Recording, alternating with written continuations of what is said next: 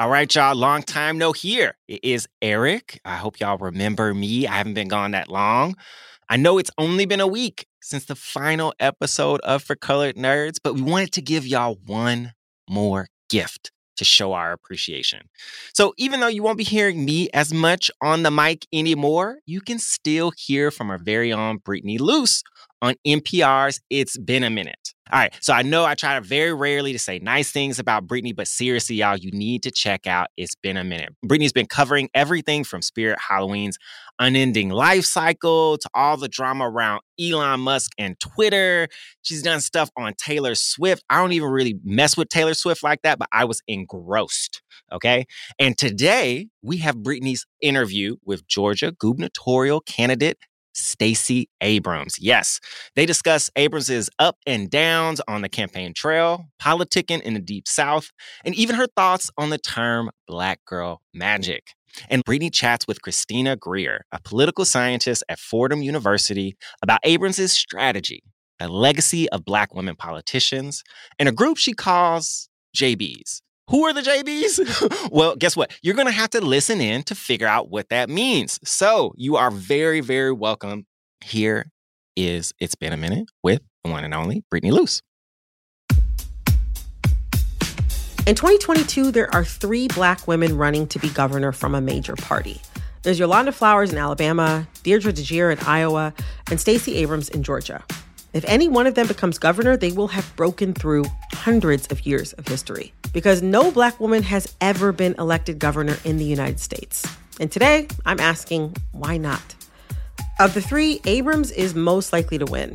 She's going to lay out her vision for governing and what it would mean for a Black woman to win in the Deep South. But first, I need to clear up a tiny misconception with a woman who has spent her career studying Black candidates, Dr. Christina Greer.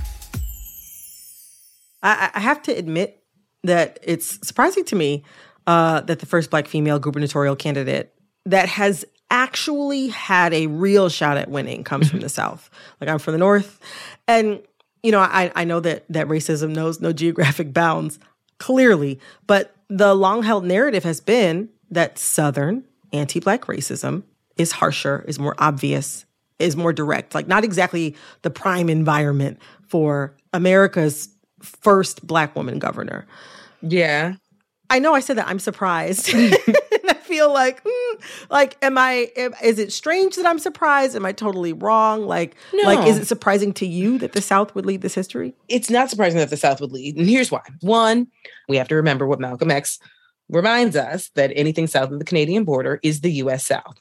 So yes, indeed, the South may be more direct and overt with their racism, but wouldn't that be a lot more helpful when you're running for office? Because you know who is and who is not voting for you, right? I mean, I think that directness is actually quite helpful. Keep in mind, Southern states have way more percentages of Black people, right? It's true. Listen, let's leave Detroit. The Michigan Black numbers aren't that robust outside of Detroit and a few other, small cities. I can just seriously attest to that. Exactly. Right? I mean, listen, think about New York. I mean, we've got 6 major cities, sure, that have significant Black populations. But, when we think about African Americans, we are not diffuse in record percentages. No, the majority of folks are in the South, and people also are, I consider it myself, migrating back down South. Yes. Reverse migration is real, as is, Black immigration, and folks are going for political, social, and economic networks. Right. So this idea that Stacey Abrams would find success in the state of Georgia isn't terribly shocking to me, because Georgia has been diversifying in all senses of the word for quite some time. Stacey Abrams has run for governor before. She tried and lost in 2018. We are a mighty nation because embedded in our national experiment is the chance to fix what is broken. And for 4 years, she's been working on her second bid while also making earth-shifting strides in voter protections in Georgia and throughout the country. And for 4 years, the nation has watched to see if she could make history. And I promise you, we will get it done. Thank you. You know, you are so close. You are, again, so close to making history as the first Black woman governor ever in the United States. But in 2018, you're fresh on the national stage. And now you are, I think it's an understatement to say, very well known and something of an icon for many people. But I think what can come with that is, in my view, this aspect of saviorhood that I have noticed people projecting onto you. And that would be a lot for me. Is that a lot for you? So there was a recent story that said that, have I lost my magic? I've always chafed at the Black girl magic narrative because it presumes a lack of agency on the part of the people voting, a lack of agency on the part of the people I'm talking to, and it imbues me with an almost messianic responsibility that I didn't ask for, don't accept, and will not do. Look, I can't be brand new again. There's no way to go back and be who I was in 18 before people had heard my name, before they cared about it. And I don't want to, because that would also erase all of the progress we've made. It would erase the communities that are finally getting a seat at the table because we've had these public conversations. I am an avatar, and people pour into avatars both their loves and their hates. I can't do any of this alone, but I can be a part of changing systems, changing access, changing opportunity. And that's the job I want. There's a criticism of your campaign, even from within your own party, that you're not doing enough to reach out to Black men. And some recent polling has shown that you're not as popular with Black men as you were around this time in 2018. I've seen your campaign is doing some events to speak directly with Black men, like the one you just held with Charlamagne the God and 21 Savage very recently at the time of our conversation. How do those campaign events address that criticism that you've received? So I want to actually dispel some misinformation. So number one, around this time in 2018, I actually was in almost the exact same place when there's rarely polling that actually breaks down Black men versus Black women. It's usually aggregated. And I am polling fairly comfortably with, now, there are some polls with Black men versus Black women, and across the board, Black men tend to be more conservative than Black women. It is always true. And I am polling around the same with Black voters as I did in 18. But what we have to remember is that Black voters tend to be treated as turnout voters, meaning you only ask who they're going to vote for, but not if they're going to vote. I understand that for our communities, the persuasion question is, are you going to vote or not? And so when you look at the undecided number, it is typically not a question of will they support me or my opponent. It's will they vote or not vote. And that's not a commentary necessarily on me. It's a commentary on our politics. And so my response has been, both in 2018 and 2020, to have conversations. This is not new. I'm getting a lot of attention for these conversations, but I had the same conversations in 18. It's one of the ways we built the multiracial, multi-ethnic coalition that turned out in such strength.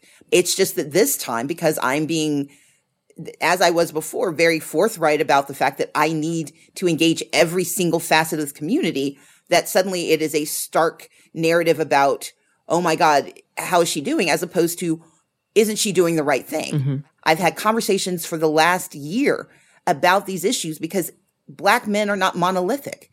Black people are not monolithic. Our needs are not monolithic. And thus, anyone saying they're standing for office has to be willing to engage those substantial populations in conversation. And so I think it's very important that we not let punditry masquerade as truth. The conversation around Black male voters, it feels more public for you right now, but you were having those same conversations back in 2018. And also just something that I know from just being a Black woman in the world is that that criticism follows a lot of Black female politicians and also just Black women who have power in general. And I wonder, you're a sister, you're a daughter, a friend. Does that criticism hurt you, like emotionally? Well, as a politician, my responsibility is to always investigate and say, is it real? So we did. When I heard this rumor, I'm like, oh my God, is it true? So we asked. We oversample in our polling. And that's why I'm not worried. I'm not worried because our numbers tell us that I'm where I was, but the numbers also tell me that the reality in Georgia of the last 20 years has soured Black men on politics. Legitimately so. They are over-incarcerated. Georgia has one of the highest incarceration rates in the nation, and Black men are disproportionately represented. Georgia is a booming economic state, but Black people only get 2.2% of the business revenue, even though we're 32% of the population. Our unemployment rate for Black men is higher than it is for other populations. And so there is a legitimate distrust of politics and of politicians that I refuse to be, again, to use my word, to be facile about. I refuse to pretend it doesn't exist. And because I'm running for governor, it's kind of in the public space that I'm having these conversations. But to your underlying point, it's always painful to me when I know that my brothers, that my dad, that my brothers-in-law, that my friends are in pain, and that it is always a reflexive pain to think that someone thinks I'm not paying attention, and to read stories about how I'm not paying attention or how Black people don't like me. Of course, you don't want to hear that. But I am sufficiently comfortable in my approach that I will never take a population for granted, but I will also not be told a story about who we're talking to that's not told by the very people I'm speaking to. How would a Stacey Abrams win in 2022, governor of Georgia, how would that shift the political climate of the Deep South? Number one, so yes, I will be the first Black woman governor in American history. And what that means in the Deep South is seismic. Black women have just recently started coming into their own in executive positions. But in Georgia, the governor is an extraordinarily powerful job. Stand Your Ground was signed by a governor, not by a president. The evisceration of the social safety net started with a governor, not with Congress. Mass incarceration didn't start in D.C. It started in California. Jim Crow started and was the product of Southern governors. And so having a governor from the South whose grandfather, my mother's father, was born 25 years after the end of slavery, I carry with me a legacy and a vantage point that says that I'm going to work harder than anyone ever has to live up to the legacy and the opportunities I have been granted. But I also understand that as a woman, I can make certain that Georgia becomes an oasis state for those women who cannot get access to reproductive care across the entire swath of the Sun Belt unless they can make it to Georgia if I'm the governor. I can make certain that we reduce access to guns in the state of Georgia by making certain that we have gun safety, that we have more background checks, because right now Georgia is part of what's called the lead pipeline. In the past 2 weeks, I watched the show FBI and all of its iterations. So FBI Most Wanted, FBI International. There have been 2 episodes about Georgia. One about how guns purchased in Georgia are used to commit crimes across the country, and a second about how getting an abortion in Georgia was made impossible for a woman who was raped because she lived in Tennessee, got raped in Florida, tried to come to Georgia for help, and could not get the help she needed. Those are fictional representations of a very strong reality that as governor in Georgia can be transformative for the South. Having a governor who actually believes in a woman's bodily autonomy, who believes in economic access, who believes that communities of color deserve economic parity. It's not about taking away from anyone else. It's about the politics of expansion. And that's what I want to do. Well, Leader Abrams, thank you so, so much for joining us today. It was a pleasure to have you on the show. Thank you for having me. It's been delightful. So now we've heard from Stacey Abrams, but let's put her in context. Abrams wants to be the first Black woman to be elected governor in the United States. But for Dr. Christina Greer, someone who has long studied how Black political leaders gain power, Abrams is the culmination of a long history of Black women fighting for influence. If Fannie Lou Hamer and Barbara Jordan had a baby, 50 years later, it'd be Stacey Abrams. Fannie Lou Hamer and Barbara Jordan, 2 iconic Black political leaders, both from the South and both effective change makers in radically different ways. Barbara Jordan was an insider who built coalitions first in the Texas State Senate and then as the first Black woman from the South elected to the House of Representatives. Fannie Lou Hamer was an outsider who mobilized grassroots networks to challenge the Democratic Party. For Christina Greer, Abrams is a hybrid, someone who organizes inside and outside the system. It's really important also to remember Barbara Jordan was Black American, as is Stacey Abrams, as is Fannie Lou Hamer. As someone who wrote a book called Black Ethnics, I do actually think about the power of ethnicity. So Shirley Chisholm, Guyanese. Kamala Harris, Indian and Jamaican, right? When Barack Obama, Kenyan and Kansan. So when we think about people who are able to be on this kind of national stage, right, it isn't lost on me that they're not Black American. Right. If U.S. chattel slavery is the original sin of America, I do think that there is still something about the dichotomous relationship between Black people and white people, Black people who are descendants of U.S. chattel slavery, that is still unresolved. You know, you brought up a really great point, which is... Tell me more. Well, in talking about Barack Obama, Shirley Chisholm, Kamala Harris being not of what I call like African American or Black American heritage, Stacey Abrams is. The JBs. What do you say? The JBs? Like when people are like, oh, where are you from? It's like, oh, I'm from Detroit. It's like, no, where are you from? It's like, Louisiana, then Detroit. And then it's like, no, where are you from? Like, where are your people from? And you're like, oh, I'm just Black. So it's, in college, we were just, it's like, oh, we're the JBs. It's like, JBs. We're the just Blacks. Right? Because everyone else is like Guyana, Bermuda, whatever it may be. Yeah, they're like bringing a whole extra flag and like different music, a whole national cuisine. And I'm just like, yes. I'm like, here I am, JP. Here we are. But here's the thing. We also have our own cuisine. We absolutely do. Like, we also have our own customs and traditions. Like, I mean, that's the thing that, like, we can't forget that the JBs actually are an ethnic group. How does Stacey Abrams being a JB translate to how people read and understand her?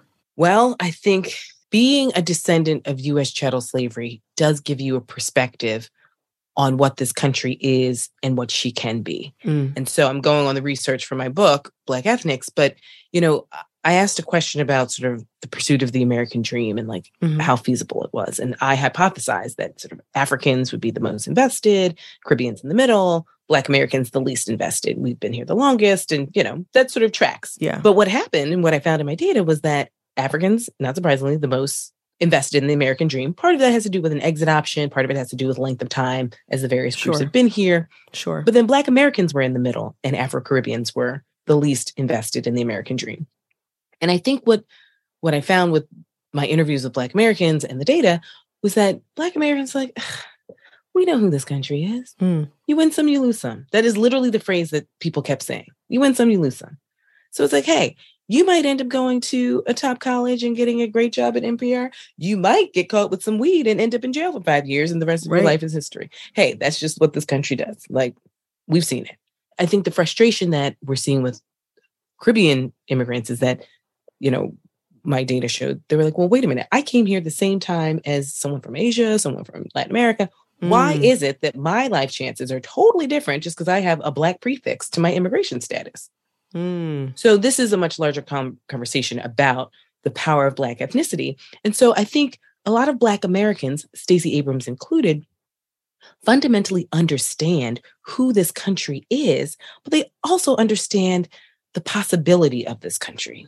And that's why I call Stacey Abrams a pragmatic progressive. I don't think that she's like, I'm building a utopia. I don't think that that's what she's doing at all. I think that she's taking the facts that we have and understands the limitations and capacities of various people within the state of Georgia to move forward. And she's pushing them to think about a different vision.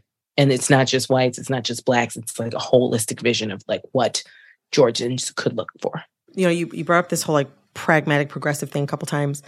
At what point do you think Black candidates running for office in the United States, at what point do you think they'd be able to move beyond pragmatism and have that be a central part of their platform? As long as there's white racism, I don't think you can move beyond pragmatism.